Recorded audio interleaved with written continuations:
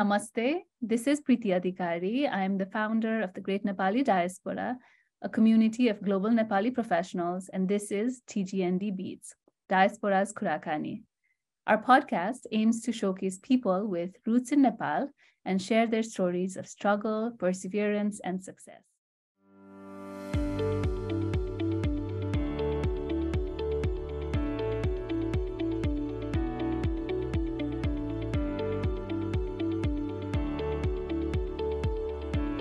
My guest today is Suman Khatiwada.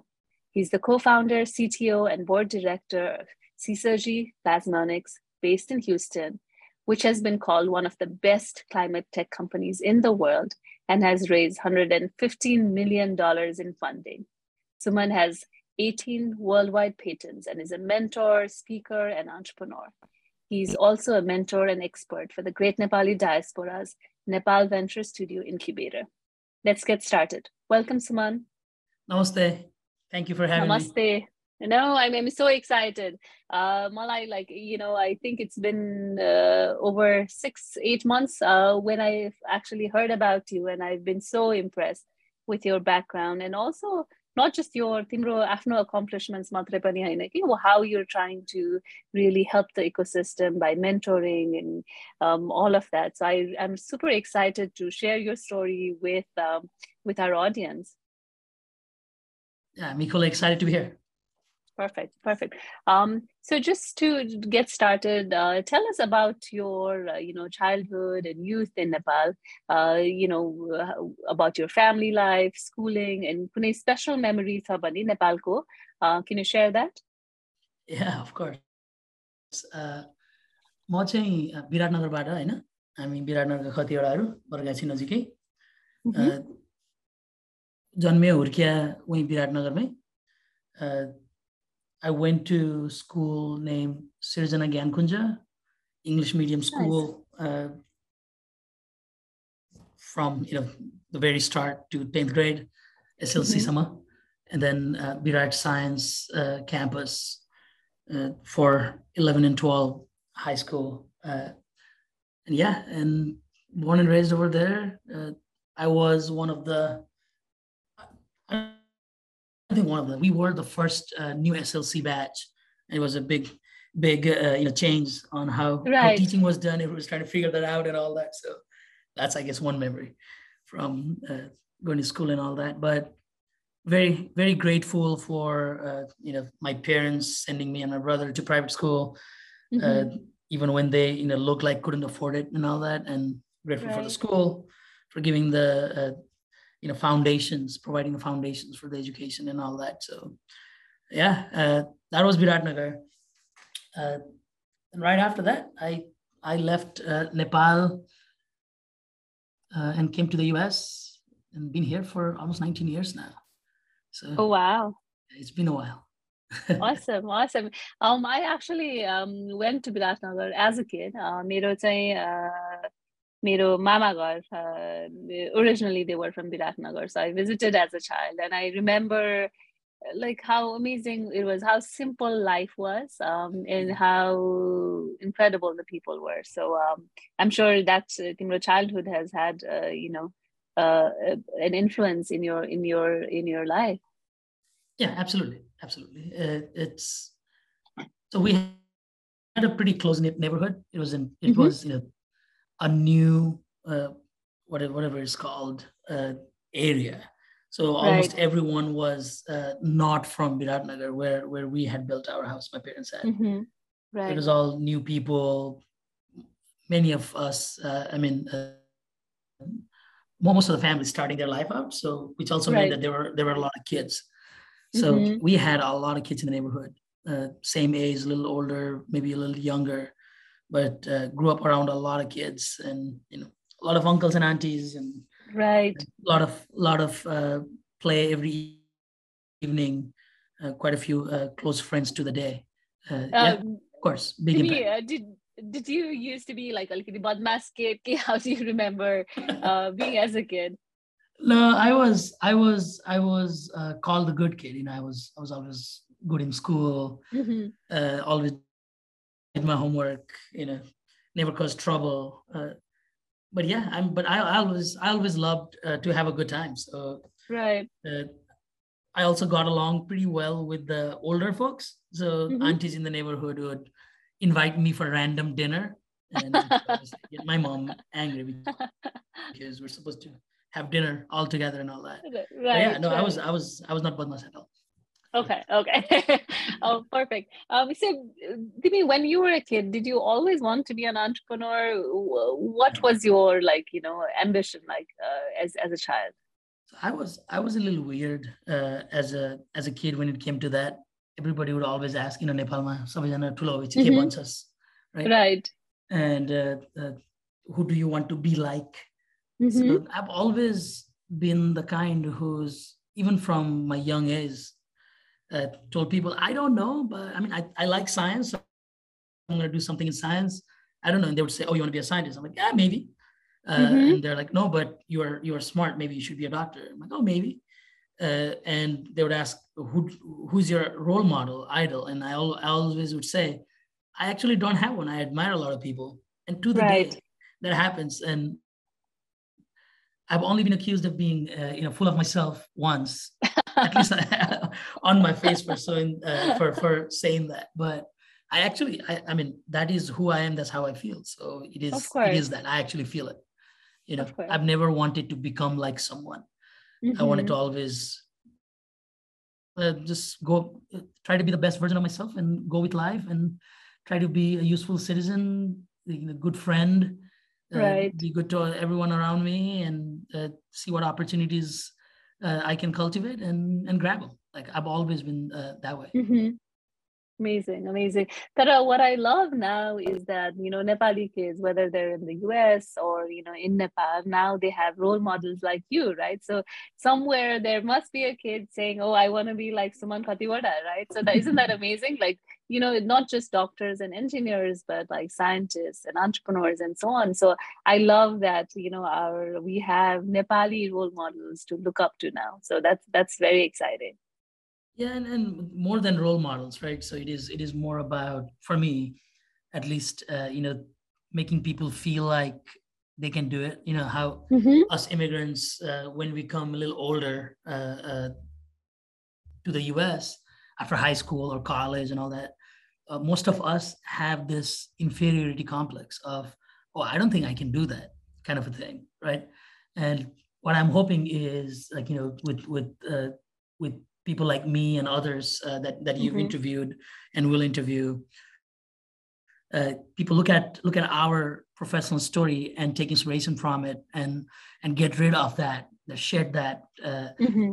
inferiority complex that might be there. A lot of people uh, don't like to come across as, oh, I am from South Asia or this and that, or Right. even just stop ourselves from applying for a particular job or a Mm-hmm. particular school and all that. So my hope is, as we put ourselves out there, even if a couple of up and coming people, younger people, if they get inspired and feel like they can do whatever they want in life, that is way more important in terms of Of making an course. impact than anything else. Of course.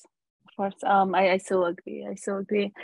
Um, Saman, you talked about, coming to the US 19 years ago, right?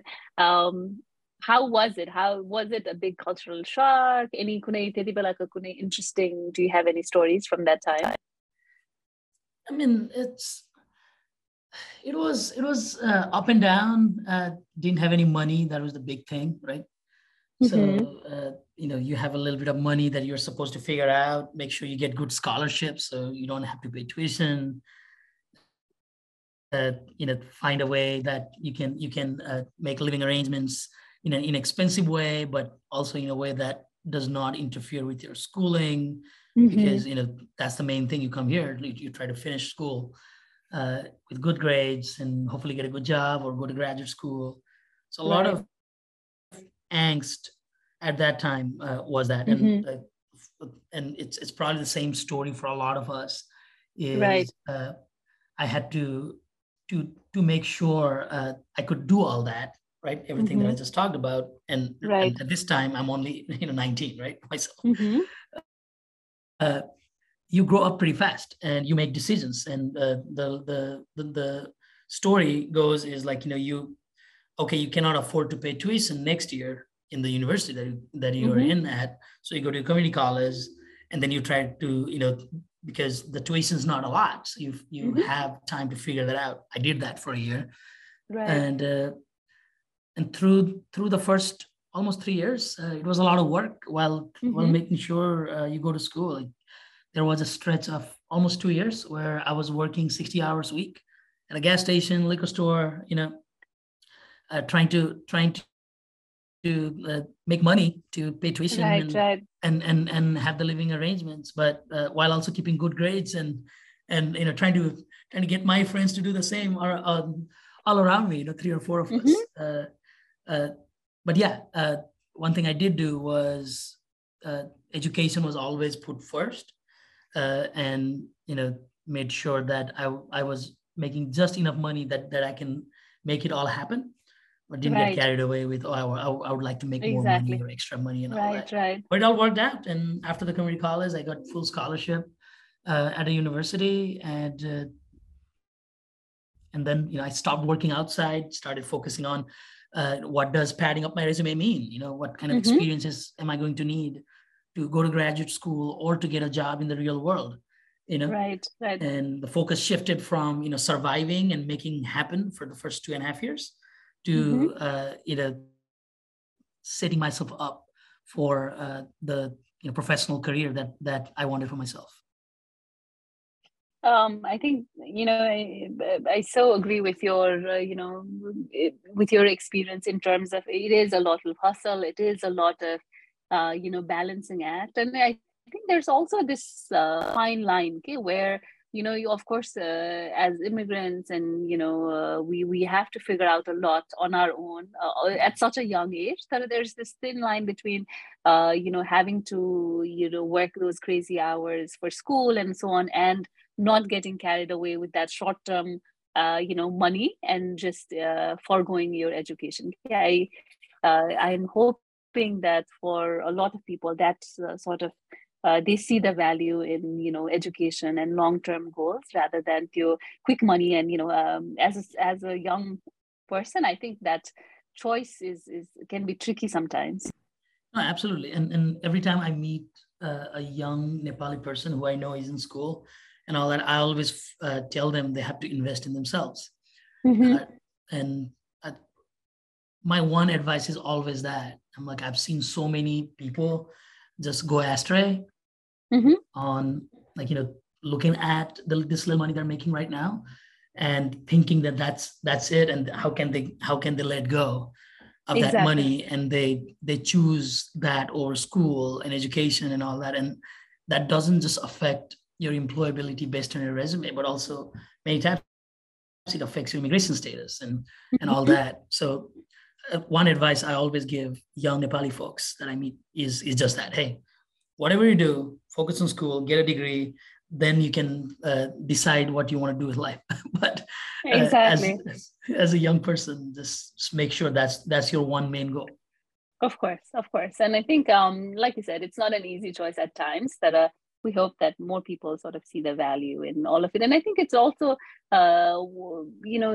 seeing people around them as well, right, that have sort of that where they see that education and all of that investing in themselves is worth it in the long run, right? I think that's also what we're hoping people can see from the podcast and from our community in general, that there are so many paths that are longer and harder and so on, but it sort of it pays off in the long run, right?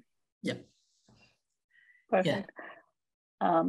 Suman, I mean, I've obviously talked to you a couple of times, and obviously heard about you and known about you and all of that. And then there are so many incredible things that you've accomplished.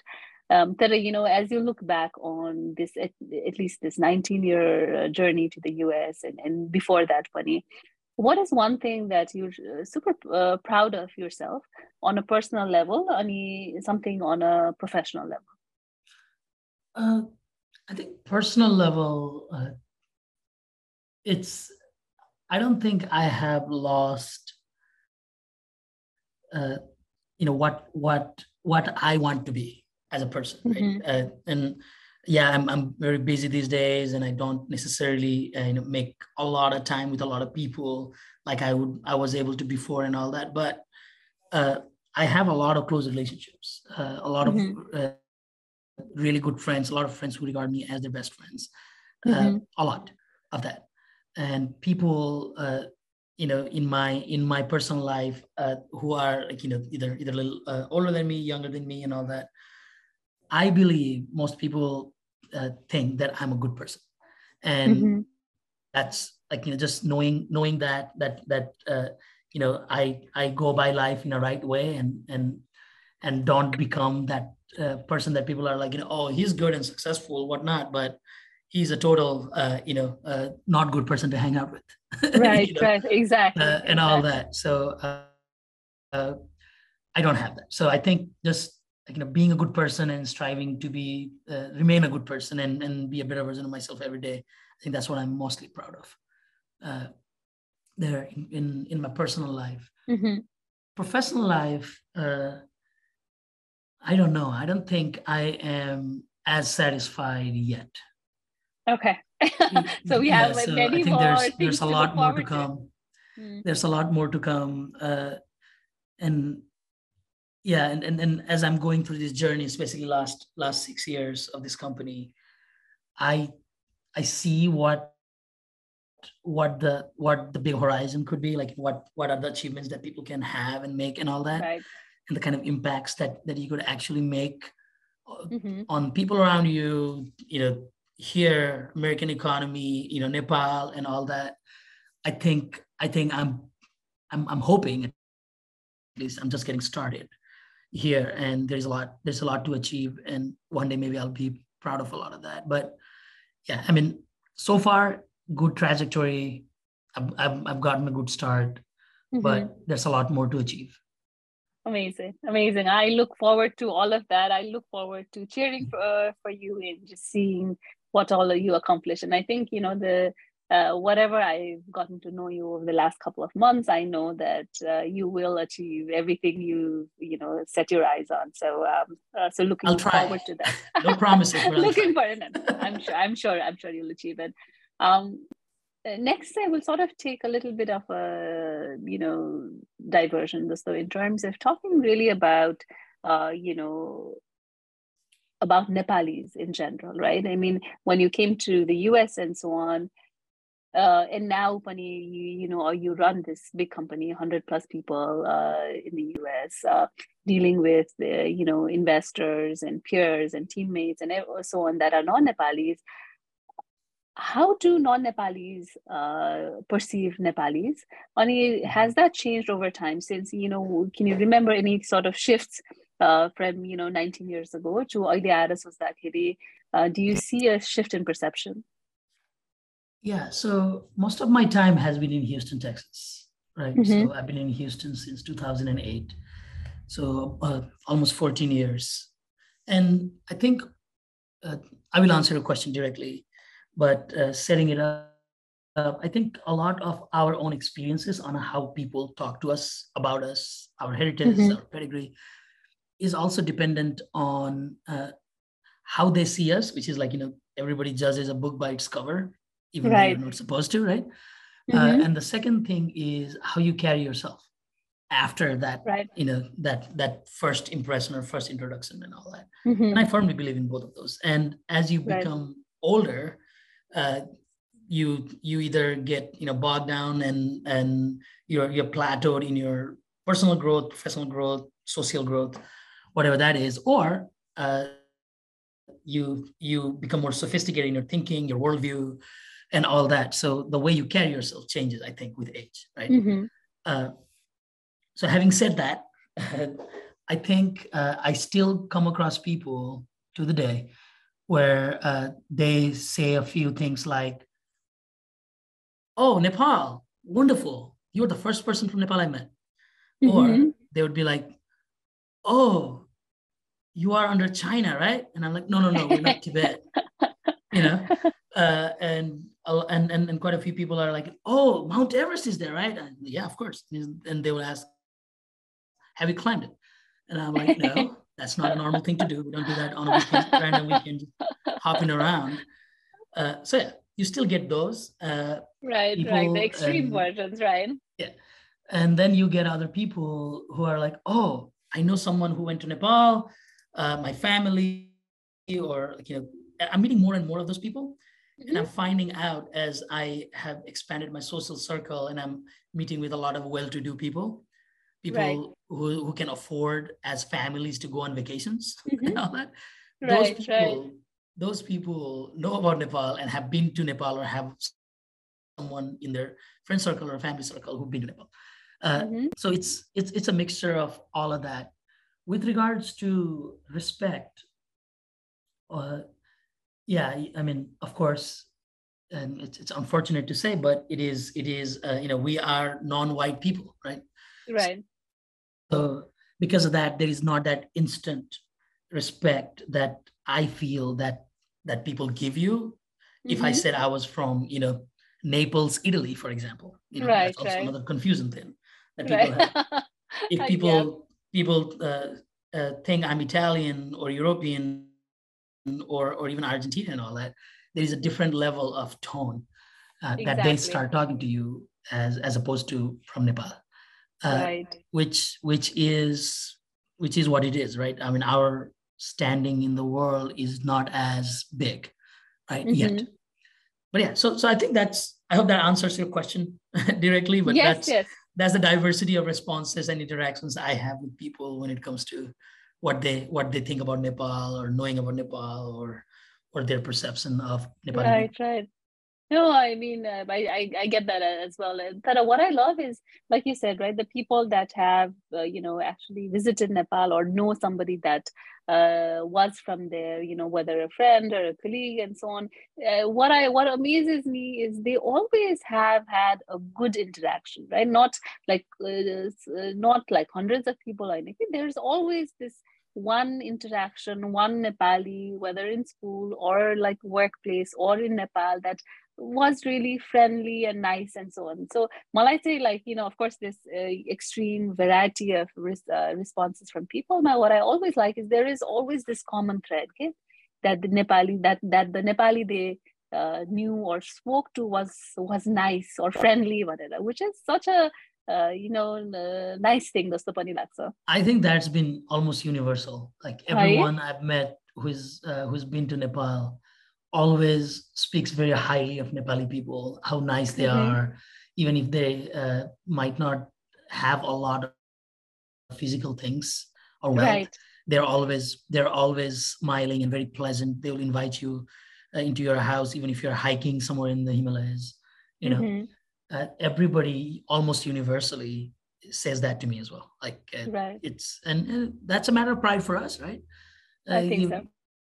We are known as nice people. That's a really good thing. Exactly. So we should maintain that. I mean, right? I think more and more your Nepali diaspora, people with roots in Nepal are coming up. Our diaspora is getting more educated, getting more successful. And over time, I think, the first Usman I think we are starting to get the respect we deserve as a diaspora, as a community. So I feel like it's an exciting time for us because, now it's all in a way uphill, right? So that's exciting. In that sense, we're all ambassadors to our country, right? So I was talking about people treat you the way you carry yourself, right? And I think it's all of our responsibilities who have this kind of platform like this podcast for you and I, and all that, to carry ourselves in a manner that people, every interaction that they have with us, they go away with, oh, Nepali people have their thing together, they are exactly right. No, I so agree, and I think that's going to happen. And and also I think one of the things that we've been trying to do is Nepali who have been successful, right? People are getting more and more successful and all of that. But what has been lacking is that connected Nepali community, okay? I'm and hoping thank you so much for doing this, by the way, because of that. No worries, no worries, no worries at all. I think it's everybody in the community that feels a part of it, and that I'm hoping that we sort of have a collective identity as well. So ramailo cha. Yeah, what they say, you can take a Nepali out of Nepal, but you cannot take the Nepal out of a Nepali, right? Right? Exactly. On that note, my question is just on that note, right? Arule perceive garne, all of that is there, right? But what do you feel about your identity as a Nepali, as a student, about working professional, going through all these ups and downs and highs and lows? How would you describe your identity or your Nepaliness, right? I think that is, and then that is probably different for different people. For me, this reminds me of a Hindi saying. It says something about khajur mein latka. Right? Yeah, that's how I feel, because like I was young enough when I left Nepal, right? And most of my formative years have been here in the US. Right. And I have a lot of other immigrant friends and a lot of American friends, and that has an impact on who you become as a person and how you feel about who you are, right? So yeah, it is a situation where all of our Nepali people, especially outside of your nuclear family, right? They all think, oh, he's too American now, Right. So that's that coming from your friends in Nepal who are still over there, or your family in Nepal who are still over there, and here in America, like even like now I have a professional clout about myself, but I still feel like I have that little chip on my shoulders about not being exactly them, and not that I want to be exactly them, but I feel like I have to try that a little harder to get the same of thing course. than a natural born American with a family here would get. So I think, and it's probably true for a lot of people, I don't know how you feel, but I think like we're kind of stuck in the middle. We just have to be good with it, right? Because exactly, we're being raised over there. This is our reality. We always love having khasiko masu and bhat and momos, right? That will not go away, right? No matter if you start eating whatever, right? Whatever else. But you also have to be okay that you are not going to have the same thought process as your friend who has been living their entire life over there, and you have to be okay with all that. Exactly. No, I so agree. Mate, I wish as there was somebody to feed me khasiko masu, or frequently. I so agree, and I think sometimes of course. Let me pause you right there. There are some really good recipes online for instant pot based. Oh, awesome! Yeah. I should try and give them a shot. Anybody can follow it. Perfect. I'll do that. I'll let you know how my cooking experiment goes. Definitely want to try it. I mean, going back to your point about chip on your shoulder, right? I think Malai se poila, of course, it was harder. It's just to the fact that you have to work harder than anybody else around that table. And plus, I mean, you are a female too on top of that, right? So like you have that another layer added that someone like me doesn't have, right? Right. It also, in a way, I'm, I'm actually grateful for that as well, right? Because what that means is I'm not going to be, you don't take anything for granted, right? Exactly. You don't take it for granted. You feel like, okay, I like you all people right? You've achieved so much, but you still want to do more. You feel like there's more, right? So in a way, it keeps us going. It doesn't make us too comfortable. So I like that.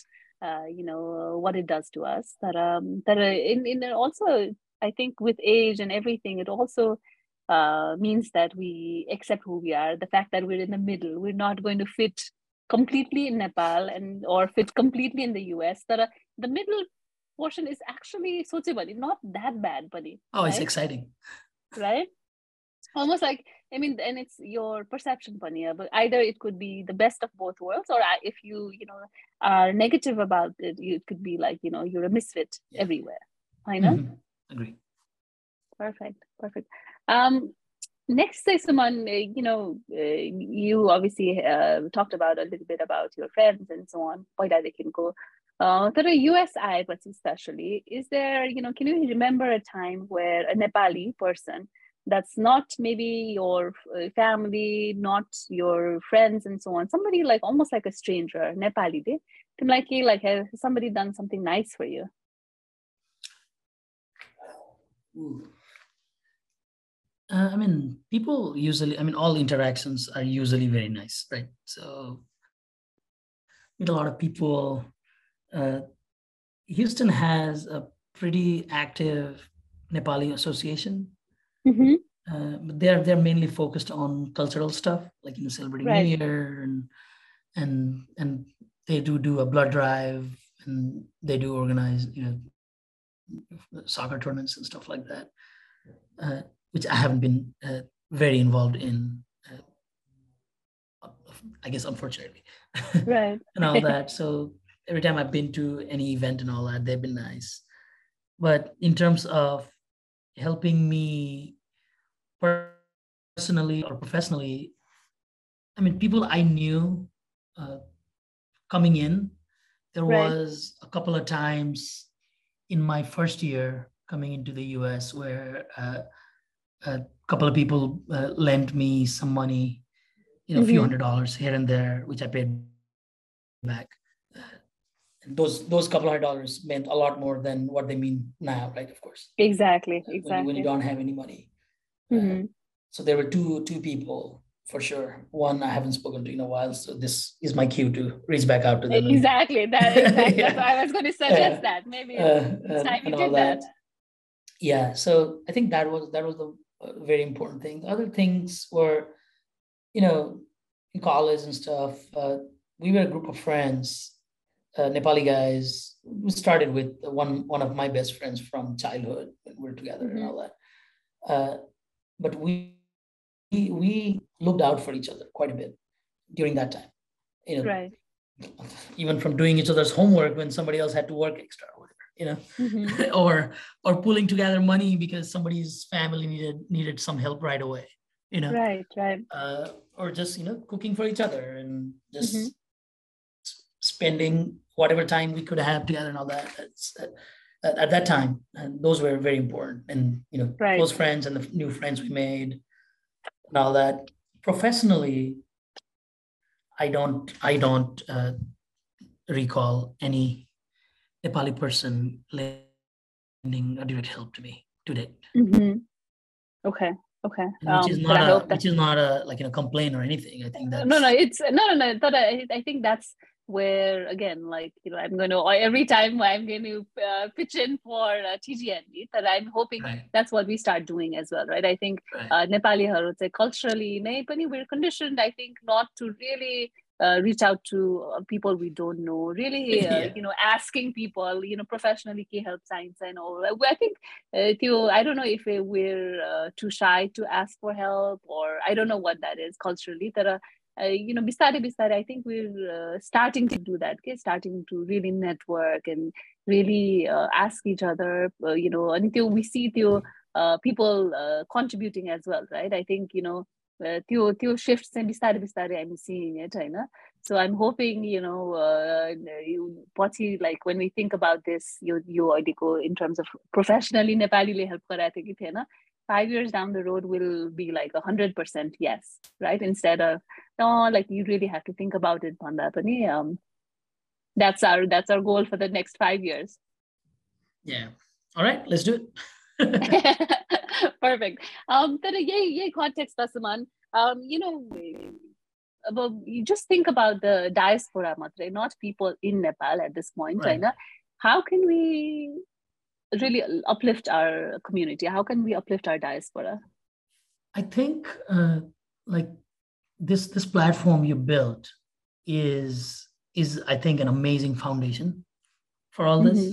That's why I was saying thank you to you earlier, and thank you to you for doing it, because Thank you. I know what it takes to start something, and Right. this is not a job that pays you, right? Mm-hmm. It requires you know, almost a fanatic belief in what you want to do, Right. what you're doing, you know. Mm-hmm. And this is for the audience who might be listening to here is, you know, Preeti is doing this because she thinks this is important to do, and Right. like this consumes the time in her life that she could do, you know, use doing something. Right. You know, Oxygen she could cars, have, for you know, sure. she could have been a wine tasting person, you know, and just enjoy her life that way.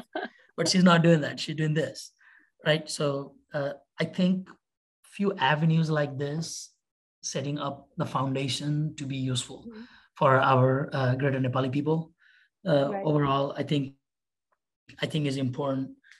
You know, and using this kind of platform, someone like me being available to have a conversation, you know, Mm-hmm. willing to meet people who want to meet with you, you know, in this day of Zoom, it makes it much easier, right? You can connect with anyone. Right. Right. Uh, that, but also I think it's not going to happen, you know, just with one person, just with you, right? Mm-hmm. And as you have these chapters in all around the country, in the cities and all that, those people who have, you know, given you the word and saying that, okay, we will take point in this part of the US here or Mm-hmm. elsewhere, they need to keep on investing their time and energy in this as well. Exactly. And I think like one of the things that you've started, the startup accelerator, Mm-hmm. those are the big amplifiers, I think, Right. even more so than the meetups. Yeah, meetups get Mm-hmm. people to get to know each other, like each Right. other, form the connections, and that's that. But I think, you know, as you know, entrepreneurs around the world, right? Mm-hmm. And the amplification of impact that, you know, with entrepreneurs connecting with each other and doing what they do is, I think, exponential as compared to any other person Mm-hmm. doing some other profession.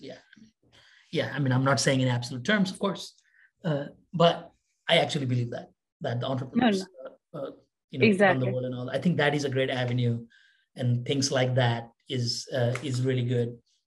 But also, I think a little bit of work from our embassy and those kind of places as well would also be Mm-hmm. good. What else? Again, like talking about amplification of news, again, things like you do in LinkedIn for, Mm-hmm. you know, like my company and other people's company, or big fundraise or this and that, or big achievement, big milestone.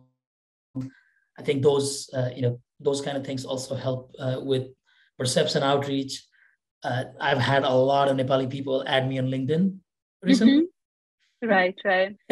And I think it is almost single-handedly because of my association with the Great Nepali Diaspora and all that, and which I'm happy to interact Mm-hmm. to and all that, right? And just saying on a podcast, oh, you're willing to engage is one thing, and actually engaging is another, right? Right, right. No, but I think while you're on the topic, we should also sort of explain what that engaging is, right? I think Mm-hmm. what people should also really realize is, uh, that everybody's valuable, time is valuable, and especially, when you're an entrepreneur and an entrepreneur as successful and busy as Suman, his time with you, it's not like, we're sort of quantifying one good time versus another. There are so many hundreds and thousands of pressing things. So if somebody makes time for you, you should respect that. Absolutely. One, it's very and I think I'm hoping, our audience and people in the community really, really understand this, that it's very, के भन्छ, अलिकति naive to, expect a lot somebody of to people have the reach time. out to you expecting you to make time for them tomorrow. Exactly, tomorrow, And exactly, a lot. right? And frequently. Or even if somebody responds or gives you time, how do you do the homework and you prepare so that you're not really wasting somebody's time, right? Yeah, so maybe I can add a tiny commentary on that. Please do that, please. It's so a lot of the times people who haven't done this, it's difficult for them to understand, even if they are, even if somebody's been let's say a McKinsey consultant, even and we know like they work hard, like long hours, or an investment banker, a lot of the long hours and all that, even they cannot understand a lot of the times how an entrepreneur running their company is using their time and why they can't do certain things like a random happy hour, Exactly. And all that. So even if it is difficult for them, so for most people who haven't been an entrepreneur, it is so difficult for them to understand. But I count every 10-15 minutes of my day, work day. I value my time. If I have time in the evening to make food and have dinner with my wife, like that is the time that I really want. And if I'm giving someone an evening, even 30 minutes, which disrupts my evening entirely, right? It's 30 minutes, but it's not just 30 minutes. Right. And that takes away from the time that I use to de-stress and relax, so I'm good next day or the next 2 hours from that time, whatever, and all that. It is important, like for me during the day, like literally during the work week, Monday through Friday, when everybody else is also working. Not to say that I only work Monday through Friday 9 to 5, which would be a lie, but not necessarily healthy. But I literally count my time, and I have to, and I had to learn to count my time. Otherwise, things will fall off the crack, or I become a bottleneck within my own organization. External communication suffers, internal communication suffers. I have to be very careful how I choose my time. And like because of that, like for example, even 2 years ago, I used to be on LinkedIn every day, and now I'm on LinkedIn maybe once a week, and that is by choice. Even when I haven't urged and all that. And there's a bunch of like a lot of Nepali people are like, oh, you're so busy, you don't even have time for Facebook. And I'm like, I actually don't. And when you say that, especially in a group setting, in a social setting, you see a few people roll their eyes, and I'm like, I used to defend myself a little bit before, but now I'm like, the point is moot here. Like it doesn't matter. Yeah, they think that I'm full of myself and think I'm too important to be on Facebook, but that's not the point. Like it's like you check social media and your mind is now disrupted. The rhythm of what you're trying to do without proper focus time, it is very difficult to achieve something in the time frame that you need to achieve, because without focus, you'll be doing the same thing or getting back to that same email 5 times. I don't want to do that. I'm going to go to the email once, tackle it, and then be done with it. But that means that for that 10 minutes, I'm only doing that one email, Exactly. And my phone is in the next table, and, people are mad that I did not call them back, but I'm like, hey, it's Tuesday at 1 p.m. That you called me or texted me. Sorry, today's Thursday, but what's up? Right, exactly. No. I mean, and I think अब कस्तो भइसक्यो भने like for me, like just एकदमै personal life को very few people baik, I will not, even if unless you sort of schedule time with me, I will not pick up your phone, right? Because it's such a disruptor. People feel, I mean, these are small, basic, nuances. It's not fair for our family members. It's not fair. They're already sacrificing a lot for them to let us do what we do, work all these hours, come home stressed all the time, Exactly. And all that. And if it interferes with their time that we are trying to spend together to, keep on working on our relationship, which everybody needs to do every day, and all that, then then I'm like, oh, I'll pause my dinner because I need to talk to someone or respond to this email. It's not fair yet. Exactly. Sometimes you have to do it. Things are urgent, but most things can wait. And like in many ways, I'm still training myself to not do that. 100%. I know. Sometimes it can be tempting, but I hope, like, as a community, not just at the individual level, we learn these kind of things, right? That reaching out to somebody. People don't understand. My mom yesterday told me, "Oh, you said you don't have time, but then you just went on a vacation for the weekend." And that's my mom. And I'm like, "Mom, I planned that vacation 8 months in advance." Yeah. And I'm like, yeah, I don't have time. That time for my vacation is my vacation time. I just need to refresh. And that's what I need to do. Right. And just saying that, like, even my mom rolls her eyes at me, Of course. And that's what I mean. Like, it's very difficult for people to understand it. I have stopped, pressing it with people if they say something, and I'm like, yeah, sorry, it is what it is, because you don't have time for conflict. Exactly. No. It's not worth it. It's not worth it. No, that just valuing people's time and respecting that, and especially if somebody is giving you their time, I think you're saying we should all sort of really make the best use out of it, right? And not come to the meeting and expect somebody to have a magic pill and solve all your problems. I think really you do the homework and you sort of make the best out of it. I know. And that's the thing, and that's what taking advice means, right? You take advice, but at the end of the day, you have to make your own decision and roll with it. Exactly. Suman, I feel like we could talk for a while, but I respect your time too. So here's our last question for Aza. We talked a little bit about the perception about Nepalis and all of it, I know. But when you think about it now, what is does Nepal have a brand, or and if it does, can we improve it or change it? You said brand, right? Right, brand. Yeah, and I think we touched on quite a few of those things, right? I think in the Western world, there is still a big novelty factor with anything Nepal, including people, right? Yeah, and as we know, there's a lot of small businesses from Nepal that sell things on Amazon to the Western world, US and Europe mainly, I think, and that's a lot of handicraft and stuff like that. We sell vacations to people, that becomes a novelty thing. For some reason, though, Bhutan seems to have outshone Nepal on that, amazing on the Himalayan happiness vacation, right? Which is crazy to me. Exactly. We have done a very poor job, of course, as a country to let that happen, right?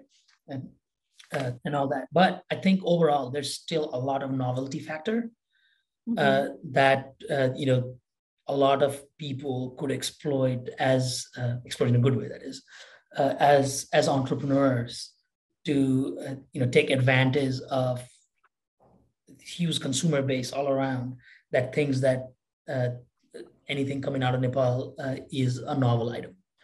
That's right. That. And we talked about the vacation, right? In terms of opportunity, and we're already beginning to see a little bit of this, is there's a lot of things that can be done remotely now. And a few of the things that we're seeing is people are beginning to start companies that are like in IT shops. Right. And just taking projects from the Western world and doing it in Nepal. And because labor is cheap, they can do projects at a lower cost. And if they are able to achieve whatever the milestones and all that, then it becomes beneficial both ways, right? Right. We're beginning to see quite a bit of that cropping up. The other opportunity is what a lot of Asia has done in terms of starting companies, like basically a Nepali version of something, like Nepali version of Uber, maybe. Right. There's a lot of those food delivery and right. And all that. So I think there's opportunities there. I've heard that digital pay platforms and all that are pretty big already in Kathmandu, especially. and all that. I think, yeah, this, especially like this, Nepali version of, other things from the Western world, we have a formula that works. They've done that on TV, right? With all these talent shows and all that, Nepal Got Talent and whatnot. Same for companies. Like there's a lot of opportunities there, and you can always mold it to have a perfect Nepali angle to start companies and all that. I recently also had interactions with a group of mainly bankers from Nepal. They were doing an executive education course at Rice University. That's my alma mater. That's where I did my PhD at. So the dean of the Rice Business School invited me over to give a lecture, and it was a lecture, but it was mainly talking.